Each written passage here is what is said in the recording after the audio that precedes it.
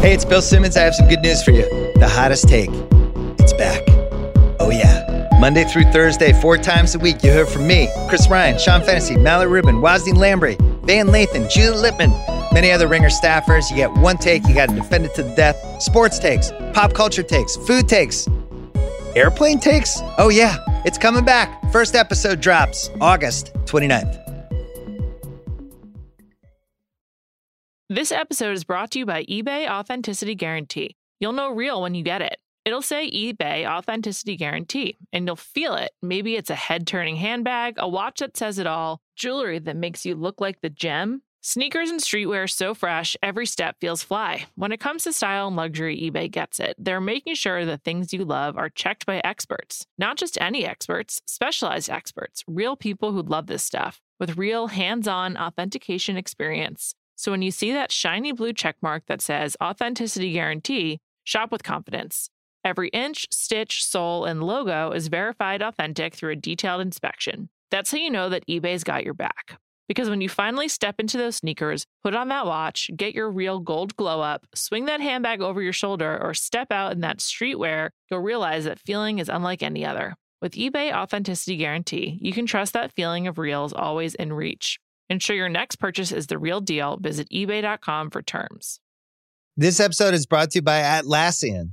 Atlassian software like Jira, Confluence, and Trello help power global collaboration for all teams so they can accomplish everything that's impossible alone. Because individually we're great, but together we're so much better. Learn how to unleash the potential of your team at Atlassian.com. Atlassian.com. Atlassian. Tap the banner or visit this episode's page to learn more.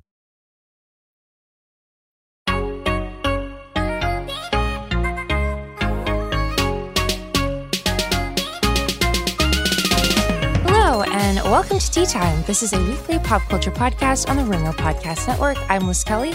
I'm Kate Hallowell. And I'm Amelia Wedemeyer. And today we're checking in with everything we're consuming, Do Revenge, and we're also checking in with Marilyn Monroe's ghost. It's been a minute. We have to hear what she has to say. It's true. It's true. Okay, so at the top, we are checking in with what we've been reading, watching, listening, etc. Go ahead, Amelia. Yes. Okay. All of us guested on several podcasts, so that's very exciting. I would like to plug a couple of things. One is on this Ringer Dish feed. I know a lot of people who listen to Ringer Dish are huge fans of the podcast Who Weekly with Bobby Finger and Lindsay Weber. I myself am a big fan. So it was really fun to have Bobby on last week. We talked about The View. Amazing. Great minds coming together. Crossover event of the century. Yeah. So that was great. Stuff. Yeah, Bobby was awesome. And we talked about his book. It was really fun. And then also recently, I think probably an episode just before this episode comes out, I talked to Maitland Ward. If you are a fan of Boy Meets World and you watch the later seasons, she's like the really sexy redhead Rachel on the show. She's really fun. She was the roommate of the older boys, and she gave it to them, you know? Mm-hmm. And so she was on, and we talked about her memoir, Rated X, and she is awesome. And she talked about some of her Boy Meets World people like Topanga. We got to talk about Danielle Fishel, nice. Which was exciting. Yeah. And we talked about her transition from mainstream Disney to porn. She does that now, which is cool. And Range. Yeah, she was it's really called awesome. Range. Look it it's up. called Range, and she does it wonderfully. So amazing. Yeah, multi-talented. Mm-hmm. Exactly. Yeah, Amelia has been an absolute content machine. She has been working overtime, you guys. This in the lab. is just Ringer Dish. Like she just wrapped up the challenge pod with Tyson, which was weekly. What else? You guys are both on Everything is Cake We're now. doing our Bake Off pod on Saturday. So if you guys are watching Great British Bake Off, that's Amelia's bad. been in the lab every day, churning Literally, out content for you guys. She recorded 5 podcasts last week. That's like Chris Ryan numbers. That's crazy. Yeah, seriously. Crazy. And then perhaps most importantly of all, on this podcast for several years, our listeners know, real ones know, Liz Kelly has some thoughts on space and Hell space yeah, travel. she does. And so really just like as a gift to the Tea Time audience, Liz made the rare alternate podcast appearance, perhaps her last ever, who can say. And she went on The Hottest Take and did 5 minutes on why we got to pull back on space travel. And so good. It was really great. It was efficient. It was accurate. And I don't know. I just think Tea Time listeners need to listen to it because we've been teasing that take for how long? I love that Amelia has done like 75 podcasts in a week. And then I appear on the one, but you know what? It's content is content. Scarcity. Exactly. It's what we need. It's what we deserve. It's what we need. I'm so excited. You guys also, like, listen you to were it. we had to talk about it because you literally have been like, had wanted to talk about this on Tea Time. Yeah. And then we're like forced to hold back for The Hottest Take. And then that take died in the darkness because of quarantine, because we recorded on our last day before we got sent home. So then you retaped it. And now finally 2.5 years later, it's in the world. We're overhyping it. Anyway, okay. So listen to all of that. Everyone's very busy. Little self-promo for the Tea Time squad. We never do it. We might as well. Exactly. Yeah, you're right. Okay, so what I have been watching. Okay, you guys, last night, 9 p.m. on the dot, tuned into Hulu to watch the Bombshell season 2 premiere of The Kardashians. And it delivered. I'm going to basically talk to Amelia here, but Kate, please chime in if you want to. Amelia, they focused the whole thing was about the baby. Chloe's baby. I cannot wait to watch. Can I spoil some things for you or no? Please, please, yes. The details that emerge from this episode about Tristan and this whole situation are actually so damning. So what we find out, season 1 finale, Kim gets the call. She reads the article. It comes out that Tristan has cheated. What we don't see was in that very same scene when she's in the gym and Chloe goes, I need to talk to you. And then it cuts to Kim going like, oh my God. What Chloe is saying on the phone to Kim is like, we have an embryo. Like we are we are going to have a baby, which we as the public didn't know back then. But in the months since that episode aired, it has come out, the baby's been born, etc. So now the show is filling in a lot of the dots that like they edited out because of privacy reasons at the time. So we find that out. Privacy reasons. Okay. Then also what we find out is that Tristan was very encouraging of them having a second baby and like very not like stern, but just like really wanted this to happen and was kind of pressuring her for like a certain date, like by a certain time they should get pregnant and like do it again. And it's because he knew. Oh my God. It's because he knew he was having a second baby. So all of this like time crunch that he was on was his own personal time crunch because he knew he had another baby on the way. Which is what we find out in that episse. That's so sick. That's like which is terrible. Sick. They did the embryo transfer literally days before Chloe found out about him having a baby with someone else, which is just so sad. And then it reminds us. Oh, go ahead. Well, all I'm just gonna say is like, see now that kind of absolves Chloe from stupidity. Yes. You know, just in general, because if she didn't know that, then now I feel bad for ever being like, you're an idiot. So. Yeah. And that's what's talked about in the episode. It's like, everyone thinks I'm so stupid, but like he was like encouraging this. He's been trying so hard and pushing so hard. And then several days before they went forward and did it. And then she found out, which is so sad. And then we're reminded of the fact that 48 hours before True was born, where Chloe was pregnant, she found out that Tristan was cheating on her. And it was just the like deja vu that she was having in this episode was so sad. But anyway, the baby's born in the premiere. The rest of the season seems like kind of a snooze, but this was definitely the one to watch if you're going to watch one of them. God, and I know as a fact that they manipulate these shows, so I can also see them manipulating it to make Chloe look better, but I don't know. I just feel like, I mean, they would have to be pretty sick to manulate this. There's only so much you can do without like the raw material of like her being screwed. Right. Yeah. And who knows what they're editing? Even that more facts around the situation, their real feeling. You know, it's still very buttoned up. But regardless, I thought it was based on the preview, it was going to be much more interesting than anything else. Any other storylines that they have coming out? So if you want to watch it, tune in. Wow. Yeah, Kate, what do you have? Significant pivot here. But if we're talking about what we're watching, guys, I'm still really trying to watch these like nerdy shows, the Ringerverse stuff. Wow. I've been watching Lord of the Rings show, been watching House of the Dragon. Wow. And they're both boring. And like, I really am trying to like them. And I don't mind a slow start. It's okay. But like, we're getting into like episode 5, 6, 7. Like we got it. Things have to start happening. Here are my major complaints. First of all, Lord of the Rings. It's fine.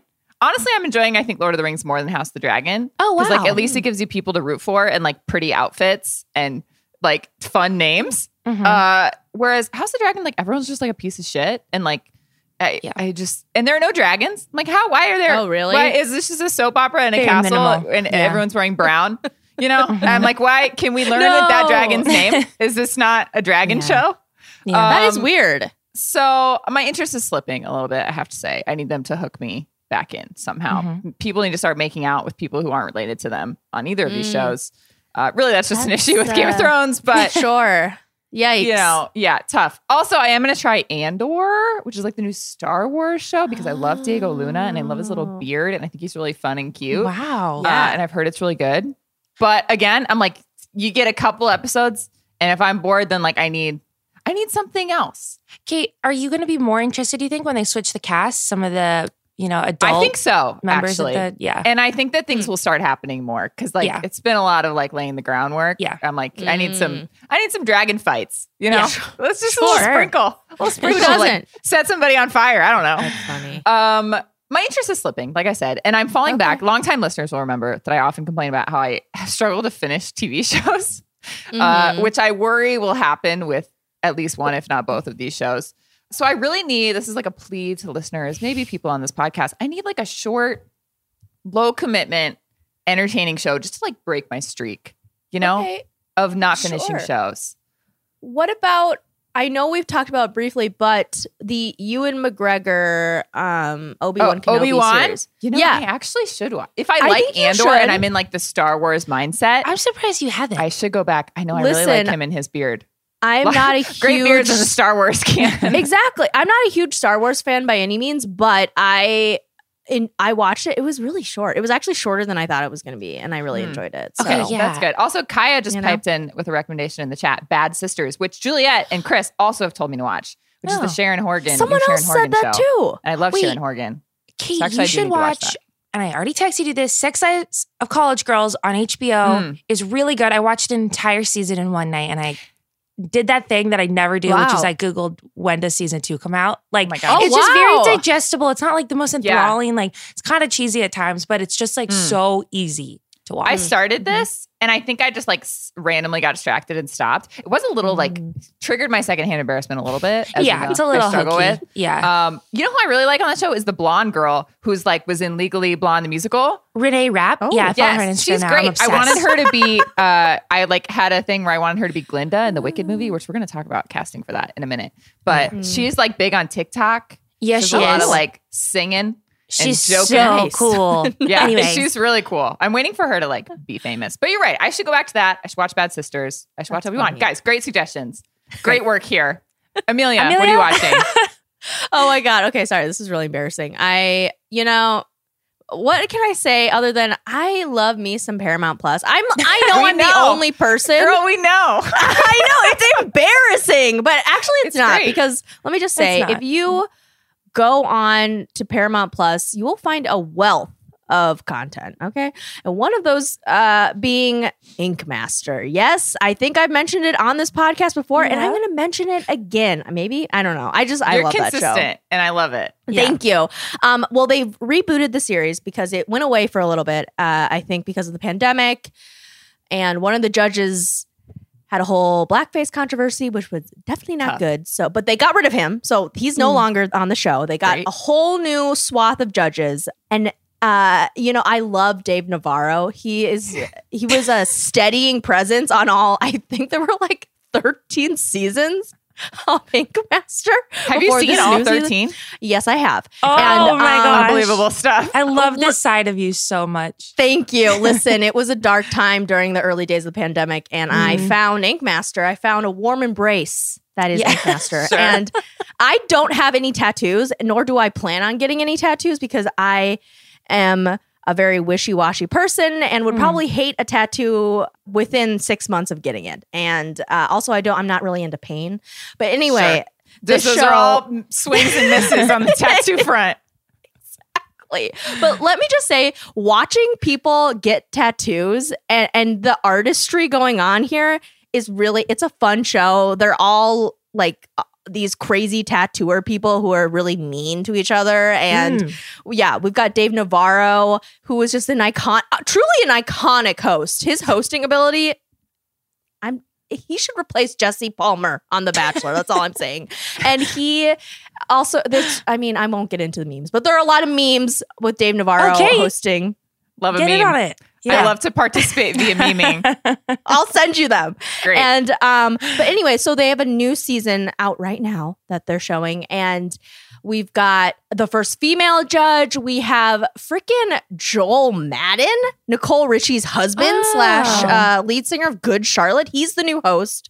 Thankfully, Dave is still on the show. He's now the master of, thank God. He's now, quote, the master of chaos. That is his new title. Wow.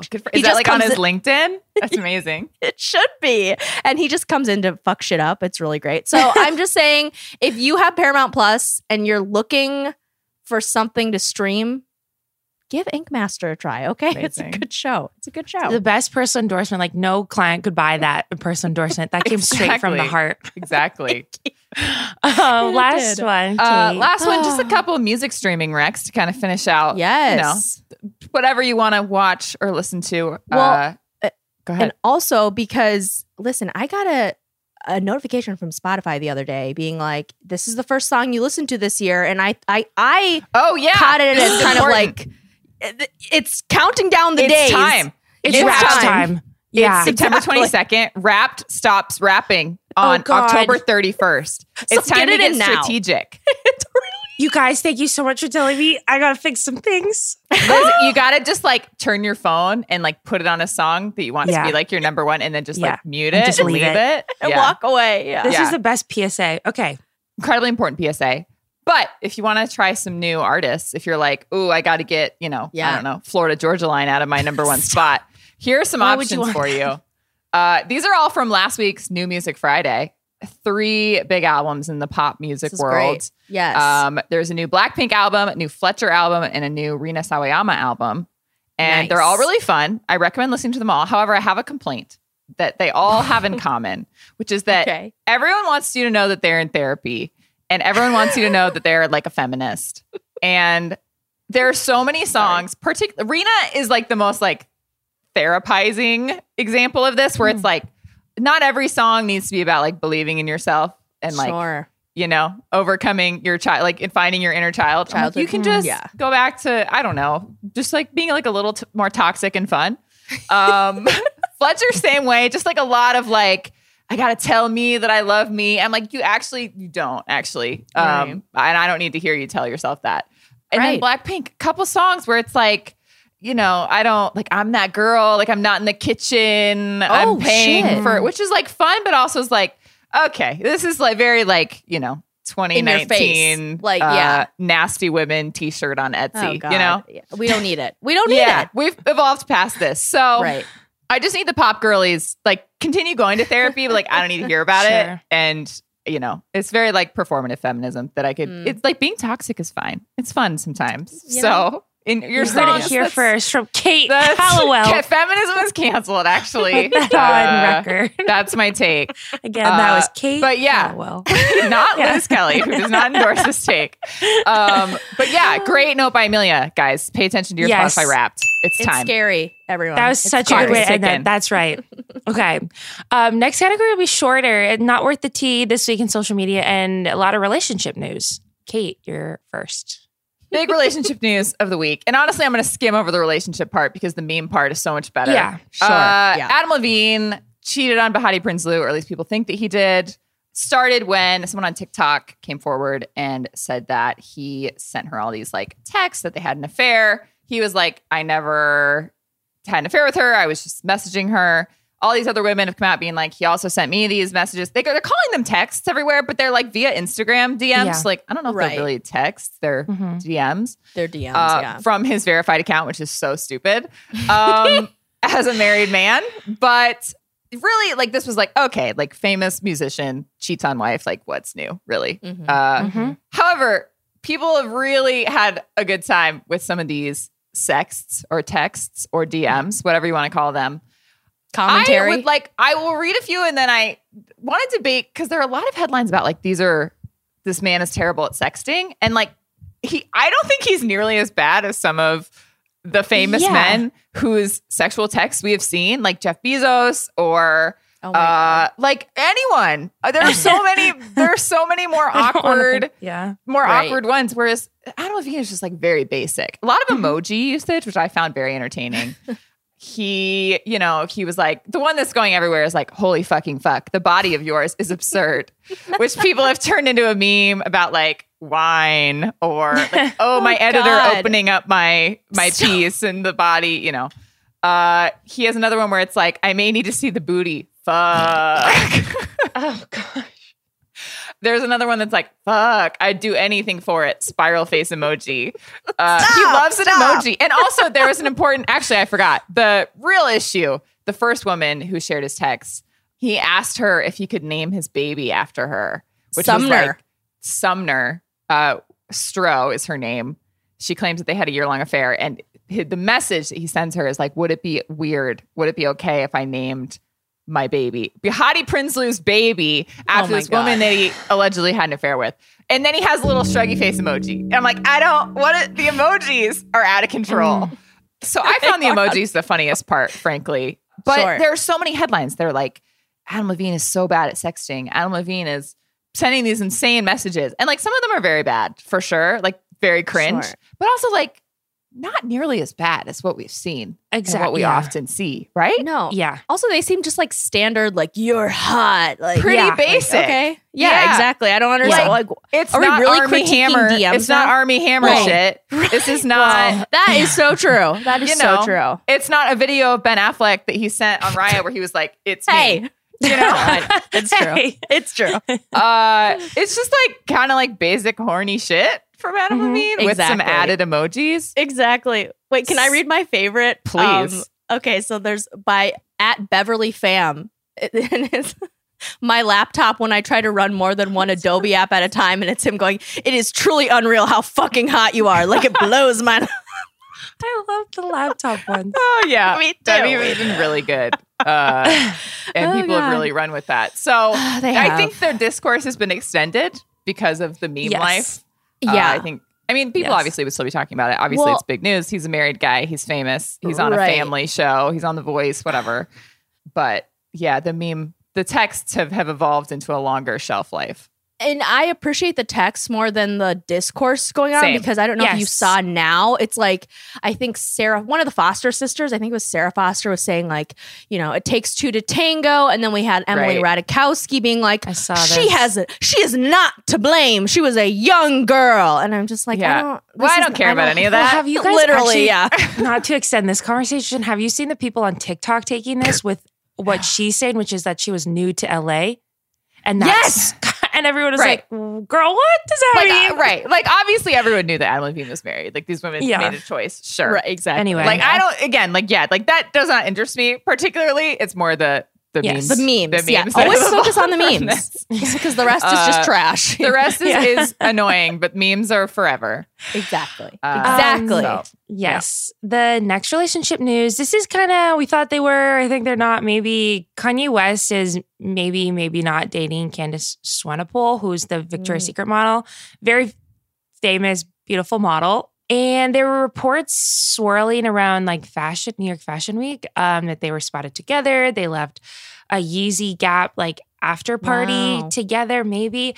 Now everyone's kind of saying that she is a muse of his, that they're not dating. Or some are saying it's a PR stunt. I kind of more believe those kind of like, I don't really know. I miss Julia Fox a lot. And so if we're going to talk about his dating life, which I don't want to do, I'd rather have it be talking about Julia Fox. But whatever. This is maybe happening, probably not. And Julia Fox. At least she like matched his chaos, Yes. Totally. It's just like Candace Swanepoel. It was like fun to talk about. There's like nothing here, kind of. There's nothing here. She's more Leo core than Kanye core. But who knows? Who knows? Good call. All right, next one. All right. I know I'm the only person who cares about this, but I think we have some listeners who care, so I have to say it. I've been keeping an eye on this Wicked movie. starring Ariana Grande and Cynthia Erivo, and had a lot of questions about who was going to be the male lead, Fiyero. I was running a on-the-ground campaign for Dev Patel, which has not taken off. You tried, however, though. You tried. I tried. Let it be known. But there are rumors that the role may go to Jonathan Bailey from Bridgerton, which is very exciting for Bridgerton heads like myself. Also, very smart, because I have to imagine the Venn diagram of people who care about the Wicked movie and people who watch Bridgerton is just the exact same amount of people. That's just a circle. Yep. So this is exciting. I think he's great. I think he's going to blow up. And good for him. I'm really into this. So seeing across the board, very positive reactions to this. So hopefully that gets great. confirmed, and I'm excited for this movie. That is interesting because you know how Regé-Jean Page really blew up after, and this guy didn't get the same treatment. So hopefully it's been more steady with this one, with Jonathan Bailey. I think he just kind of like waited and bided his time, and now is like getting a lot of roles and a lot of, That's a great point, because he's been getting better roles than Regé-Jean Page. He has. Regé-Jean Page is not doing much. Has not gone as many places as people thought he would go. They really thought he was going somewhere, and he just gotta wait and see sometimes. Yeah. There you go. Lastly, Amelia, it's that time again where we force you to talk about The Bachelor. No, thank on this you. Podcast. I want to, because let me tell you, The Bachelor is like a prison that I'm forever in, and I mean, I don't mean to like make a rude analogy or anything, but it really, oh my God. But it's true. But you're trapped. I left you in there and I feel really bad. How is it on the other side? Glad it's horrible, but I'm happy for you that you've gotten out, truly, because it has been so painful to watch the show. It just has really gone down. They fired the wrong EPs. Like, the production is not good. We don't know what's going on. Yeah. And now the new Bachelor is a guy named Zach Shallcross, whose only redeeming quality is that he is the nephew of Kronk, the guy who played Kronk in The Emperor's New Groove. I know exactly who you're talking about. Does he sound like Kronk? He does have like a deeper voice. Okay. All right. That is a redeeming quality. It is, yeah. So there's that, I guess. I don't. Okay. Well, grasping at straws. Exactly. Oh, trust me, I am. And are you talking about this man, Patrick Warburton? Yes. This random actor? An icon of cinema. Icon of cinema. He also played Putty, if you're familiar with Seinfeld. Really great role. And, Zach, who is the new Bachelor, they trotted him out on stage. And I love the host of the show, Jesse Palmer, is psychotic. And he was like, he introduced Zach to like 5 women who are going to be on his season. And then at the end, he was like, okay, Zach, can you name all 5 of them? And he could not name, I don't think he could name a single one of them. He got the names wrong. It was really bad. It was honestly, that's really hard. I would be able to do that. That's like a stressful situation. And you just kind of like black out. And yes. That's really difficult. It was like, that was wrong of Jesse Palmer to do that. That was, but I also like, thank you for your service. But I mean, it's not good. The finale was not good. The guy who one of them ended up like, quote unquote, cheating. He just like kissed a girl, which is not great, but like, do we have to publicly humiliate him? I don't know.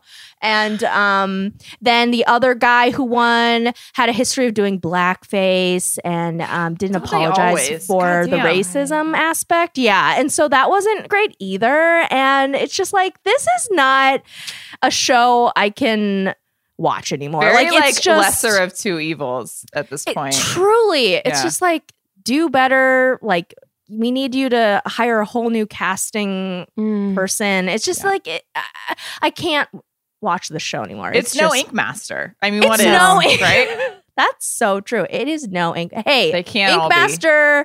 They fired the guy who did blackface. Okay, so that is a step in the right direction to aspire to. Exact. I would hope that reality shows would do that at the very least. Yes, but here's The Bachelor. It is on the floor. The Bachelor over here is proving us wrong. And it's just pathetic and embarrassing. And we shouldn't have to beg them to be held to a better standard. But here we are. So how much time do you have before you have to dive back in? So what is your off season looking like? Well, Liz, that's a great question. That's a scary question for me because my mental health, because of the show, is really hanging. That's not funny. Sorry. Yeah. No, it is funny. It's fine. It's really funny. Because I have to laugh, or else like I will kill myself. Amelia's getting slightly hysterical. Right. So they're back on the beach. Thankfully, it's the best show of the franchise. It is Bachelor in Paradise, which, God, if there's any show that could save this franchise, it is Bachelor in Paradise. It also, trash people on this show too, but it's more fun.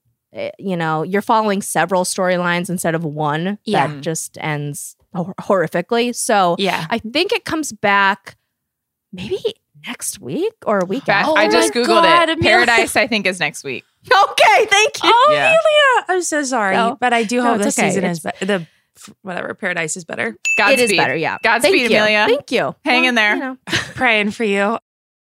This episode is brought to you by eBay Authenticity Guarantee. You'll know real when you get it. It'll say eBay Authenticity Guarantee, and you'll feel it. Maybe it's a head-turning handbag, a watch that says it all, jewelry that makes you look like the gem. Sneakers and streetwear so fresh, every step feels fly. When it comes to style and luxury, eBay gets it. They're making sure the things you love are checked by experts. Not just any experts, specialized experts, real people who love this stuff, with real hands-on authentication experience. So when you see that shiny blue checkmark that says Authenticity Guarantee, shop with confidence. Every inch, stitch, sole, and logo is verified authentic through a detailed inspection. That's how you know that eBay's got your back. Because when you finally step into those sneakers, put on that watch, get your real gold glow up, swing that handbag over your shoulder, or step out in that streetwear, you'll realize that feeling is unlike any other. With eBay Authenticity Guarantee, you can trust that feeling of real is always in reach. Ensure your next purchase is the real deal. Visit ebay.com for terms. This episode is brought to you by Jiffy Lube.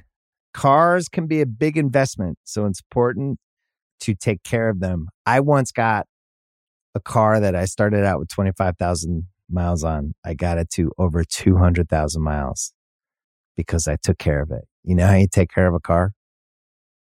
You take care of the maintenance, the oil, the brakes, all that stuff. And if you don't, you can have a car just completely fall apart. When your car needs maintenance, head to Jiffy Lube. They provide automotive excellence at speed. Get your oil change, brakes checked, tons of other multi-care services. It's all done by expertly trained technicians who actually care about taking care of you and your car. Jiffy Lube, car more. To find coupons and start an instant online estimate, visit jiffylube.com. This episode is brought to you by Atlassian. Atlassian software like Jira, Confluence, and Trello help power global collaboration for all teams so they can accomplish everything that's impossible alone. Because individually we're great, but together we're so much better. Learn how to unleash the potential of your team at Atlassian.com. Atlassian.com. Atlassian. Tap the banner or visit this episode's page to learn more. Okay, let's do cringe mode. This week we're doing Do Revenge on Netflix. Feels like people are talking about it. We watched a trailer a while back. It seemed interesting. Kate, you want to go through the plot? Guys, fun movie. This was new to Netflix. It was, people are always talking about kind of like the new teen movie on Netflix, but generally it's like a lot of like, oh, look at this cringy scene. Can you believe that this is in a movie? Mm-hmm, Whereas I was very surprised to see a lot of tweets about Do Revenge being like, this is super fun. I'm having a great time. Netflix really did a good job with this one. So we were like, let's watch for once a good teen movie on Netflix. It's been a while. So this is kind of like a black comedy kind of thing. It is about Drea and Eleanor, who are high school seniors, played by Camila Mendes and Maya Hawke. And basically it starts Camila Mendes' boyfriend. She releases like a sex tape basically that she made for him. She is like ostracized at school. She was kind of the popular girl, no longer. On the other side of things, Maya Hawke wants to get revenge on. She came out to this girl she had a crush on. The girl made everyone think she was a predator. So she wants revenge on her. Basically, long story short, they decide to swap revenge plots. So Camila Mendes is going to get revenge on Maya Hawke's sort of ex-girlfriend person. And then Maya Hawke is going to get revenge on the boyfriend who leaked the sex tape. All sorts of things occur. There's a plot twist at the end. Should we tell them the plot twist? Do we have to talk about it? Yeah, we should talk about it. Yeah.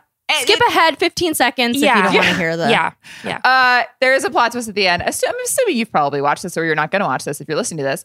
Basically, it turns out that Camila Mendes actually was the person that outed Maya Hawke's character and made people think she was Predator. She had forgotten this encounter. So basically, it's all like Maya Hawke is trying to get revenge on Camila Mendes without her knowing this. It's very like Gone Girl situation a little bit here at the end. And then they like end up like making amends, getting revenge on the boyfriend together and being, I don't know, friends again. Yeah. Right. Yeah. There's a lot that happens in between, but that's generally the plot. Sorry, that was kind of long and rambling. No, but it's a complicated movie. It is a complicated movie. I'm so happy that I didn't have to describe that. That was, difficult. That was good. So some highlights, their school uniforms in this movie are not just school uniforms like you're picturing. They're so much fun. They're pastel. There's so many accessories. And I would give them a 10 out of 10. Maya Hawke is in like a beret. There's a lot of, I don't know, like these weird jackets that is in like different materials and different colors. They're like pink, green, and purple. Plaid. Very cute. They're great. Yeah. Like very like not futuristic, but like, and I guess I'll talk about this in a minute, but like you would never see this in a real school. Like no school has like pastel green and pastel purple, and those are exclusively the uniform colors. It was like almost like, I don't know, like Black Mirror, alternate reality. Yeah. Yes. Totally. I don't know. Well, Yes. And also, I think it's a great Halloween costume this year. I feel like people could do that pretty easily, you know? Prime timing on Netflix's part. Truly. Already articles on like where you can grab this stuff. So that was good. And then the other thing, so I watched it, thought it, and then saw later an article I just wanted to quickly shout out. Laura Bassett wrote on Jezebel about this kind of, it's Netflix's Do Revenge is an instant teen dramedy classic. Basically, what we're going to say and what she notes is that it pulls from a lot of very classic rom-coms of the past. My favorite was they have this like paintball makeout scene, which originally was in 10 Things I Hate About You, which I just love, works every time. And it was like very specific. It like immediately reminded me of that movie. And then there's this other scene where the hallway kind of erupts into madness because all of the different cliques realize that one person from each clique has hooked up with this guy, the one same guy that released the sex tape. And so you have kind of these people busting out, and it like cuts from group to group to group, and it's very Mean Girls-esque when all the papers are flying and the gym teacher is like, oh my God, like it's great. But I know you guys recognize other ones too. Yeah, it's like a very self-aware tribute to like the older rom-coms. Yeah, introducing the school cliques is always a classic. Also from 10 Things I Hate About You and Mean Girls, Maya Hawke's character gets like an intro to the major cliques at the school. But they're like updated in kind of a way that reminded me of like 21 Jump Street, where it's like, like the econ kid, like the environmental kids are like suddenly cool. And they're like, what is happening? Like, why aren't jocks like the main clique?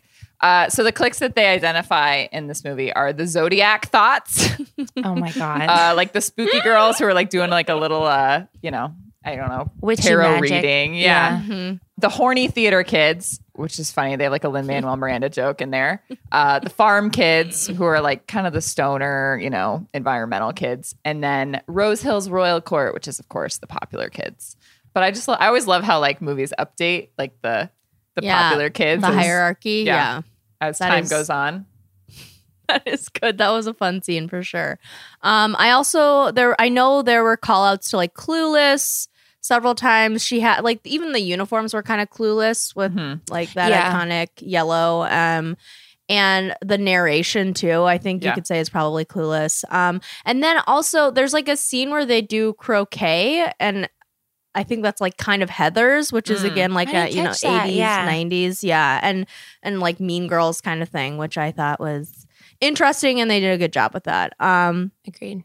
And then also just kind of going off of that as well, they cast Sarah Michelle Gellar as the principal, and that I feel like kind of harkened back to her role in Cruel Intentions, which they kind of do the same like revenge, like here we can do each other's stuff, or I challenge you to this kind of thing. So I was like, wow, great to see her, because we haven't seen her in a long time. I thought she was really fun as the principal. Yeah. So that was great. And then overall, I really liked the cast diversity going on here. So they made it look easy, you know? There's some movies like this where it's like, ooh, we are so diverse and everyone is different and everyone loves who they love.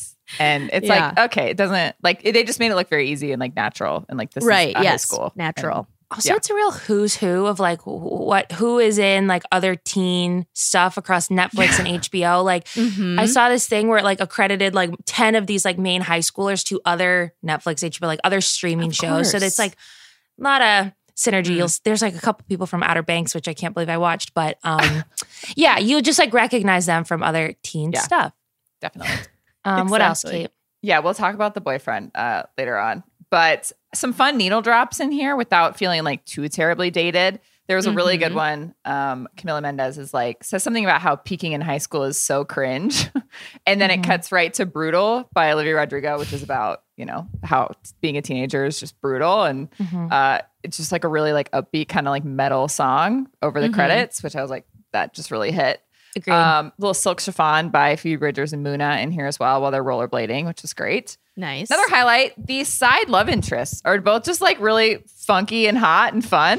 I thought they were great. I wasn't, honestly, like I said, it's like a long movie, or like, I guess this is Liz Lowlight I'm getting ahead of. We'll come back to it. But it takes a long time to set it up. And I was like, are there not love interests in this? Like, where is this going? Are they going to fall in love with each other? Is this movie super gay? Like, what's happening? And then they kind of like halfway through sort of introduced kind of like the end game side, like guy and girl.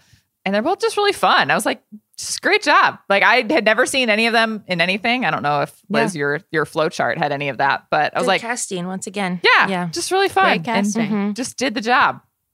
I love that. Yeah, I agree. I also think they kind of switched it up in terms of setting, because I feel like usually with these teen movies, a lot of times they're in Los Angeles or like in New York and stuff, and they're like, we're going to Miami. And I was like, sure, why not? Let's do it. Let's go to Miami. So that was fun. Yeah. Yeah, I agree. And it took me, I somehow missed that they were in Miami. And I was like, where is this? Because like I said, it's like very, you know, kind of like a funky world. And then like midway through, I was like, oh, that's why it like wasn't quite right. Like quite what I was used to in terms of LA. But yeah, overall highlight, I was just like very entertained by this movie. I thought it was like very fun and written really well and acted really well. And it looked great. And it's not perfect, obviously. Like we'll get into the lowlights in a minute. But probably, I thought, unless I'm missing something obvious, like the best Netflix teen movie since like To All the Boys. Wow, that's high praise. What's a better one? I couldn't think of anything better. I can't think of. I'm sure there's a couple gems. There have to be some gems in the 4 years since then. But it's been some swings and misses in recent years. My mind is going to like Night Teeth, which was not a good movie. Terrible. I mean, we've watched a lot of the bad ones. That's the thing. We've watched a lot of the really popular Netflix. There was one movie, I think it was called The Half of It. That might have been on HBO. I don't remember. I liked that one. But it was a little more like indie. It wasn't the same like splashy, popular actors who are, in your you know face. what I mean? Totally. Yeah. So in terms of that, Netflix has tried a lot of these, like that Rumor Wilson movie we watched, which wasn't really for, not Rumor Wilson. What's her name? Addison Rumor Rae? Wilson. Wait, what? Yeah, we watched the Addison Rae one. Yeah, there have been some misses here. So this I thought was really pretty great. It was. I agree. I know, and I don't mean to be like I'm a film auteur, because I'm obviously not. Like I'm not. You go to the big picture for that. Go ahead, Sean Fennessy, hit it. But I thought this was like a really well acted film. I thought so too. Right, and I liked this. I thought the script was good too. At first, I was like, "Oh yikes!" But then I was like, you know what? No, this is actually legitimately solid, and this is good. And I was wrong. Yeah, and it started out quippy, and I was like, "Ooh," right, because it's easy to go bad. Especially with like the scenes of like the adults talking to the kids. I was like, oh, like this could be really awkward and cringe. But actually, like I thought it really worked. Me too. And I think your quippy point is really good, because it really did start as like, okay, this is definitely, someone wrote this in 2022. But it was like a solid plot and everything, which I read somewhere that it's actually based on a Alfred Hitchcock film Strangers on a Train, which is a Patricia Highsmith novel. Yeah. So it was like, I love a good updated version of an older story. Sure. So, and then also, I also really, I rarely approve of the whole, but I want to go to Yale, mommy, kind of script. Because it's like, we got that with, was like, not the All the Boys one, but the other Noah Centineo movie. Right. Yeah. And they're all like, I want to go to Stanford. It has to be an Ivy or nothing. Exactly. But they did that in this film, and they did it in such like a perfect way that I was like, good job. It worked. Yeah, it works. Yeah. Just to segue into lowlights, all of this said, I did think the last half hour went a little off the rails with the Gone Girl plot twist. I was like, okay. Let's talk about it. Let's do it. It felt like a full movie with the two of them doing revenge on the other two people. Yeah. And then I look, and it was maybe 45 minutes where this big reveal came out. And then a lot happened after that. It was very packed, so I'm not going to say it was slow, but it was almost too much where she gets hit by a car. She goes to the hospital. They have a party.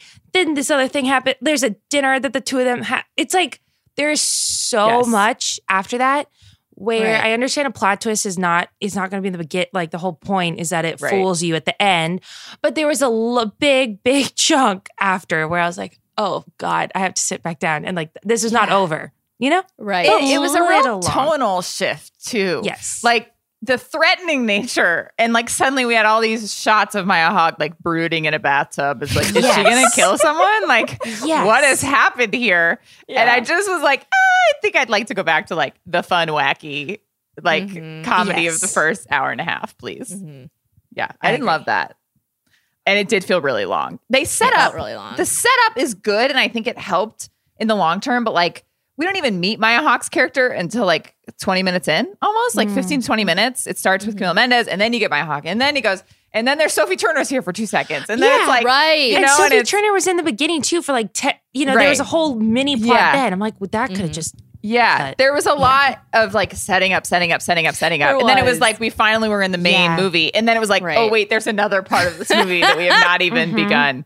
And I know that that's how movies work, but it was too long. We might be talking. We might be describing story structure and an arc, but a 3-act structure. Regardless, too long.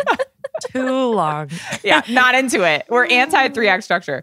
Like I've said multiple times already, I got ahead of myself. This almost feels like, I don't know if you guys have seen like Sex Education or Bridgerton or like these movies or these TV shows where it's like feels like a different time or a different place. Yeah. This like kind of like quirky alternate reality where people are wearing like more over the top versions of clothes that we wear, or like acting in more over the top ways, or like society just looks more beautiful than usual. And like it feels like out of time a little bit and out of place a little bit. Yeah, totally. Yeah. And I didn't dislike it. I thought it added like a fun visual element, but it was a little jarring, like with the uniforms and with just like all this other stuff. I was like, I know it's set in 2022 because of the references. And like, I know that it's in Miami because I finally figured that out. But like, I don't know. There's like an alternate reality element of it where it's like a little bit unrealistic purposefully. Yeah. Totally. Well, even the whole like sharing the sex tape, it's like, isn't she underage? Like, you guys, that's last time I checked, that's like child pornography and you're going to prison. Like, you know what I mean? Yeah. And like the auditorium where they have the sign and like the signs behind them. I'm like, none of this would ever happen, and that's fine. But like, it took me out of it a little bit where I was like, this is a little almost too over the top. And I liked it because it was entertaining, but I also was like, it was jarring to me. Mm-hmm. Another low light for me. Again, I think this, like you said, it was very well acted, but something about Maya Hawke bugs me so much. Something about her facial expressions when she acts, where she's like suddenly talking out of the side of her mouth and like doing like all these like, like goofy me, like facial expressions really bugs me. I find her really annoying. And also she's lying about her height on Google. There's no way she's 5'8". So she's 5'8". She's towering over every single person in this movie. Okay. There's That's simply like a no solid way she's 5'10". Like, come on. Yeah. Tall recognizes tall, and she's 5'10" at least. Gangliest person I've ever seen. Yeah. So yeah, I'm maybe like a Maya Hawke anti. It's just in my blood. I can't help it. Sorry. So would you say she's not your favorite nepotism baby? She's not. She's low on my list of nepotism babies, but I'll keep you posted if that changes. Got it. Okay. Thank you. Yeah.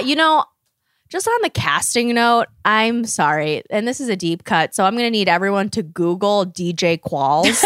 Okay, right now. Google him. On it. Because he looks so much like the male lead in this, the Max character, that I just like, I couldn't, I'm like, no, This sorry. guy. I'm not believing it. He looks like DJ Qualls, and it's just like, How DJ Qualls do you is like, even know this man, this pull out of you? it's stored deep within the recesses of my brain. It's bad. But he was like in a couple of big movie or ish movies in like the early 2000s, and it's just like one of the movies was like called like The New Guy, and he was like a nerdy guy, and then he became cool. But like he is just he looks like he could play Shaggy in like a live action Scooby Doo. Like it's just like, I'm not believing, if your heartthrob looks like DJ Qualls, I'm not believing it. I'm sorry. So this is Austin Abrams, who I think Amelia has not seen Euphoria, but he's in Euphoria. And he plays with, ironically, a horny theater kid in Euphoria. But it is really funny to see him in like the popular kid role, because in Euphoria, he's like the nerdy kid and like goofy and like not cool. So it was jarring for him to be like the king of the school. But I did think it was like kind of another, like kind of like Dave Franco again in like 21 Jump Street, where it's like, you know, he's like, it's like a different type of cool kid these days. Like, but at least Dave Franco's alternative like hot. Kids. Yeah, you're right. I'm sorry. This guy's just like not hot. I don't mean to be rude, but like he's just not hot. I'm the sorry. fake In my tan opinion, is really tough. it's just also, all of it's it's not helping tough. him out. I'm just like, you look like DJ Qualls. It was a big swing for Austin It's a big Abrams role here. to fill. Yeah. And it Yeah. might have been a miss. It might have been a miss. Yeah. They do a good job making fun of like the woke 2022 phenomenon in this movie. Right. Like in not like a, you know, I say they're making fun of wokeness, like in like a but they're making fun self-aware of way. Performative wokeness. Right. Yes. Thank you. They do a pretty good job at that, because it can get a little cringe. But low light, there are several like, this is the problem with the patriarchy monologues. I'm coming out as really anti-feminism on this podcast, and I really didn't mean to going in. It's just another one where I'm like, we know, like we understand your sex tape. You shouldn't have been the victim. He should have been the victim. Like we understand that. And if we'd cut out a lot of like really laying that out, this movie could have been 10 minutes shorter. I'm like, we understand that it's a problem, that you're the one that people are making fun of, and it's not, and it's his fault. Like we know. Plus, it's not the first movie to. Yeah. Anyway, also everyone was a bad person. And there was one moment where the effing principal, Sarah Michelle Gellar, said something so rude and annoying to like Camila Mendes about something. And I was like, so just everyone's a dick in this. And I don't like any of you. Yeah. Which was a little tough. No one to really root for. Totally. Okay, let's do MVP quickly. Kate, who's your pick? We mentioned previously, Sophie Turner is in this movie for literally 2 minutes. She was like really just a cameo, but she gave me everything. She came in awesome. She put on her best like Jake Gyllenhaal overacting shoes. Yeah. Where like she was like, this is a fun role for once. I'm not dying in Game of Thrones in the middle of the frozen tundra, trying to act to like a giant CGI green blob that they're going to turn into a wolf. And like, I'm going to have fun with this. And she did. She gets framed for cocaine. She's like a popular girl. She's in this like, I don't know, wellness retreat. She's like drawing like a drawing of Camila Mendes with like, I don't know, a snake tongue and horns. I'm like, I don't know why you're here, but I'm glad that you are. Yeah. And I missed you. She's so good. Now I want her to do like a real movie like this. Yeah. Would you have liked her in the Maya Hawke role? I don't know. I feel like Maya Hawke's role has to be like a little bit goofier, you know, like kind of awkward. But yeah. I mean, I would love Sophie Turner in every role. I'm pro Sophie Turner. So she could have done maybe Camila Mendes' role. I was going to say, that's my MVP. She should have a very long career as being a villainous person. There's something about her beautiful, beautiful bone structure and face shape and her eyebrows where she does an incredible villain. When she eventually turns kind of like, I guess she's wants revenge the whole time, but really like at the very end, a lot of these close-ups, so the structure of her face and her like stare, I'm like, oh my God, she should be a villain in every movie. Yeah. The eyebrows are all time. I've never watched Riverdale, so I like had never really seen her act in anything. She's really good. She did a great job. She was fun. Yes, she is. Yeah. Amelia, I agree. who's your MVP? Totally. I just want to say that I totally agree about Cami Mendes. I think I was watching this and I was like, she's a star. Like she can carry a film, which I think is so rare these days. And she is just like, I was captivated by her. She's so funny too. Like she has great comedic timing. She's incredible. So cast her in more stuff. She is amazing. Yeah, I love her. I also don't watch her Riverdale, so I'm coming kind of unfamiliar, and I was just like taken by her. Anyway, agreed. I would say the director/writer of this, Jennifer Caton Robinson, who directed this and also co-wrote it with Celeste Ballard. Great job, ladies. Great job. It's not easy. We have dragged so many of these kind of movies where we're like, adults don't talk like this. This is terrible. Netflix, stop trying to make this happen. And like, they really did it. Oh, she also wrote Thor: Love and Thunder. Huh. So, interesting. According to I haven't watched that IMDb, I just watched it recently. Okay, anyway, we got lightning round questions. We got 3 of them. First, would you be a purple uniform girly, a green uniform girly, or a mix and match girly? Who wrote this? Me. Listen, in this movie, they change. They switch outfits. It's very important. Like whether someone has a beret or like the little bow tie. Like Maya Hawke's character like evolves from like a purple slouchy sweater vest and khakis to like the green pleated jacket and skirt. And so I was like, listen, if we had to do this, obviously you have some choices within the spectrum of pastels here. What's your move? What's the move? Personally, I'm warm toned. So neither of these options are great for me. I don't look good in cool colors. So I would have preferred something with a warm element. However, I think I would go green sweater vest and the skirt. Maybe the skirts were cute. And I think the ties might be mandatory. So maybe I'd go with the regular tie. I don't really like the bow, but no beret. I don't need the extra height. Okay, Amelia. That's a good point. I like the mix and match. Yeah. Why not? Ooh, get a little crazy.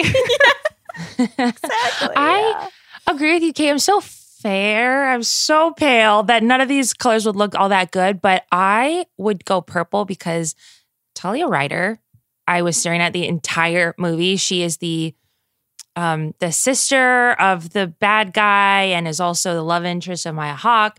And just, wow. She came out of nowhere. And she really did. Yeah, I was staring as well. She was great. Yeah.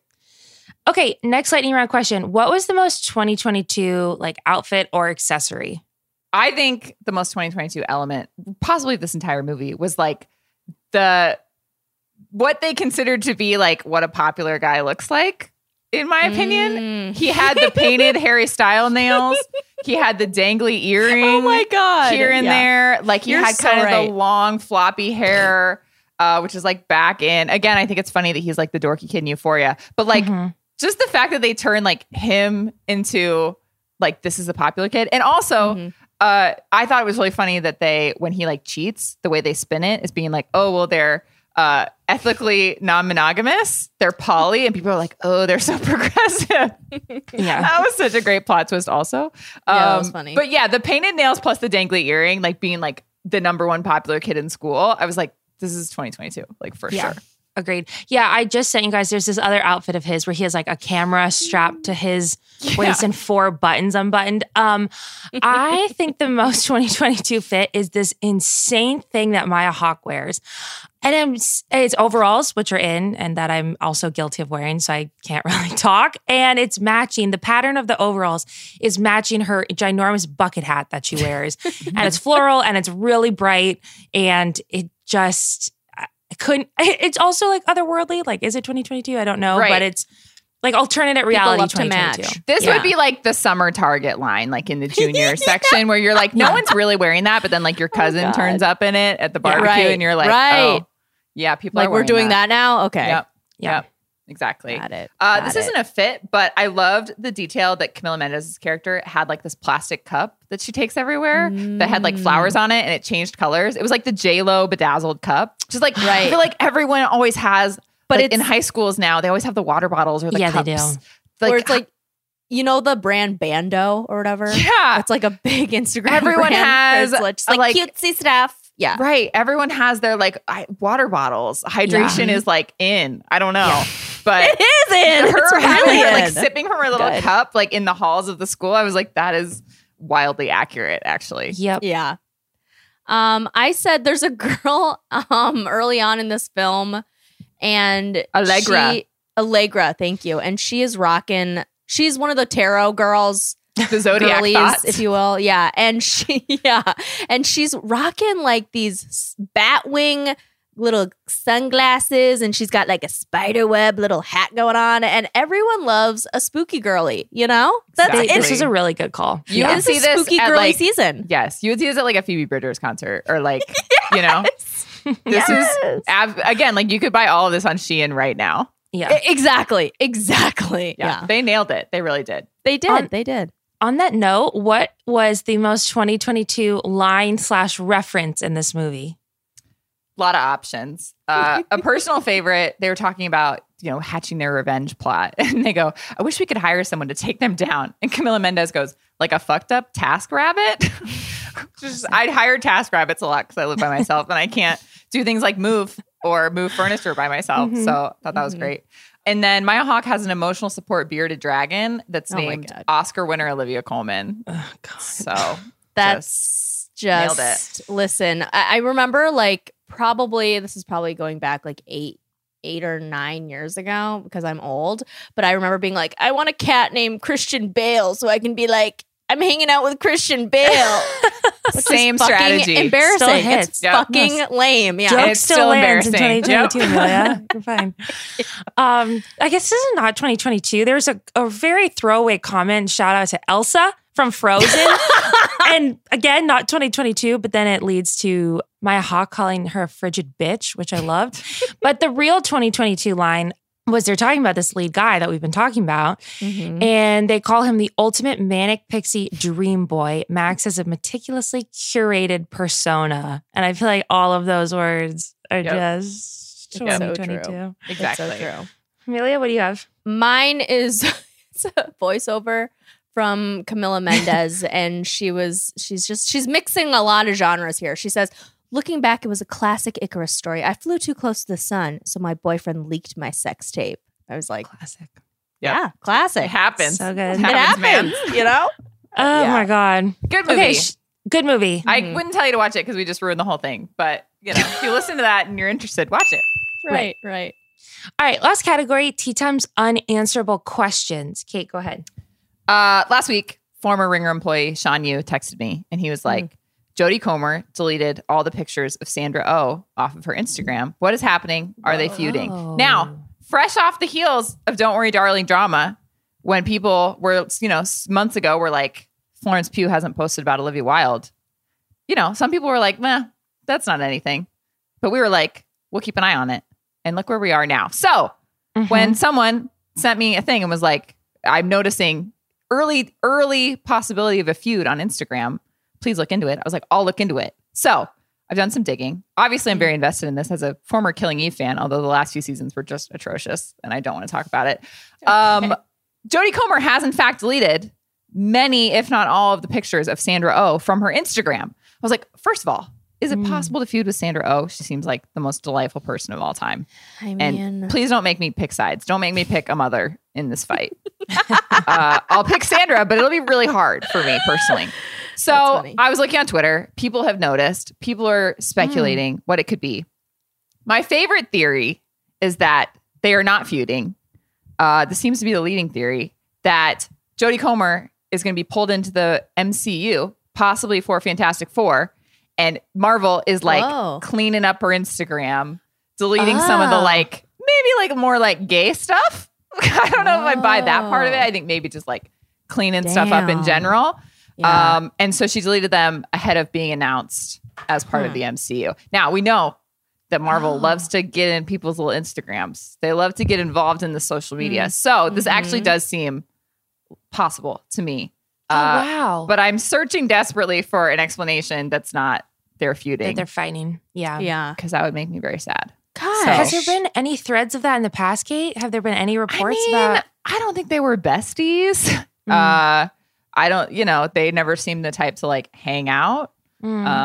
So I would believe it, honestly. But it also seems like people would have learned from Don't Worry, Darling to either not do this kind of thing or do it on purpose and drum up some gossip. Right. So this feels purposeful in some way. I just don't know how. But So damn. Your Yeah. unanswerable question, just to be clear, is what is a foot? are they feuding And- and what's happening? Yeah. And why? Why did these pictures disappear? And do I have to choose one or the other? Because I don't want to. know. So I'm keeping an eye on it. And if she gets announced as being part of Marvel, then I will consider that my answer. But I'm concerned. I'm concerned Okay, for my faves. Yeah. I'm Amelia? sorry. What's your Amelia, question? this is great. This is so important. Thank you. Well, Blonde is afoot. I don't really know exactly when it's going to get released, but obviously sometime within the next couple of months. I think actually maybe pretty soon. Anyway, and Ana de Armas. Oh, sorry, September 28th is its premiere on Netflix. Oh, wow. Yeah, very soon. So Ana de Armas has been, she's making the rounds because she plays Marilyn Monroe in this kind of biopic, but not really fully. It's interesting. Anyway, she has been saying, we got visited by Marilyn Monroe's ghost on set and she approved it and whatnot. And listen, as someone who has also encountered Marilyn Monroe's ghost within the last 6 months, she's a very nice ghost. She's very forgiving. She's busy. She's a busy. I was talking to my friend about it and she was like, Marilyn Monroe's ghost is booked and busy. Good for her, girl boss. Yeah, totally. And I don't remember how many episodes ago we talked about this. Was probably like back in June or something. But again, I was visited by Marilyn Monroe's ghost. I stand by that. She was actually very nice and was very kind to me. A benevolent spirit. Exactly. Yeah. Through all the shit that she's been through in her life, when she was alive, we stand a thoughtful ghost. Yeah, she chose forgiveness. Yeah. She chose forgiveness. And Anna seems to have the same things to say, right? Apparently she visited her grave and asked for permission. And I don't know how permission was given. She was iffy on those details. People on Twitter were like, was she like, say something if you don't want me to do this? Did she do what was the Demi Lovato Kesha thing where they're like, do this. And then the ghost or whatever did that or something. Yeah, it might have been that. I don't know. But anyway, I was just wondering, because I don't want to call Ana de Armas a liar by any means, because I don't think she is. But also, this is a multi-million-dollar movie. This is also big. It's contentious. It's some people super are saying like contentious. it does not do good things to the. It doesn't. The New Yorker called it recently. Just Blonde is the Passion of the Christ for Marilyn Monroe. That's not. I don't think that's a nice. People find it like very exploitative and like not exactly not great. So calls into question of like, would she approve? Would she approve? Exactly. Is Ana de Armas maybe fibbing a little bit? I don't know. I mean, again, an Oscar is essentially on the line for her. So I'm asking people, do you think I should, because last time I slept in my basement and that's why I conjured the spirit of Marilyn Monroe. Do you think I should try to sleep in my basement again to conjure the spirit of Marilyn Monroe to ask her thoughts on Ana de Armas' performance in Blonde? I think you have to. I think yes. For the spirit of science and journalistic integrity, you owe it to yourself and to our listeners to follow up. Amelia, you have to do it quick, though. This movie's coming out in only a couple days. Okay, I'll do it soon. Get down there ASAP. Now, do you do it before or after you watch it? Are you going to watch it? You're probably not. You don't want to watch it. Oh, maybe you should ask. Oh, you are. Oh, wow. Maybe you should ask her, 1, if she approves, and 2, if you should watch it. Okay, so I'm putting my life at risk twice here. Okay, sounds good. You can ask at the same time. So did I just say she's a friendly ghost? No, she is. She's nice. Yeah, I'm sorry. I apologize. I'm sorry. Don't say anything. You can apologize when you see her. Don't worry about it. Yeah. But you do have to do this in some shape. Okay, I will. Yeah. Maybe by next week. Yeah, let's put you on a time crunch. Okay, anyway, that's it. Thank you guys so much for listening. Thank you to Kaya, our producer. I'm Liz Kelly. I'm Kit Hallowell. And I'm Amelia Wedemeyer.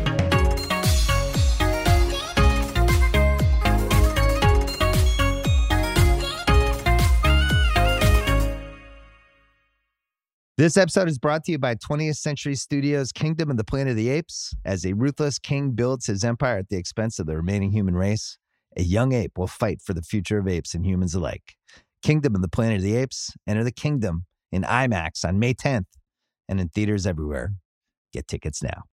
This episode is brought to you by State Farm. You might say all kinds of stuff when things go wrong, but these are the words you really need to remember. Like a good neighbor, State Farm is there. They've got options to fit your unique insurance needs, meaning you can talk to your agent to choose the coverage you need, have coverage options to protect the things you value most, file a claim right on the State Farm mobile app, and even reach a real person when you need to talk to someone. Like a good neighbor, State Farm is there.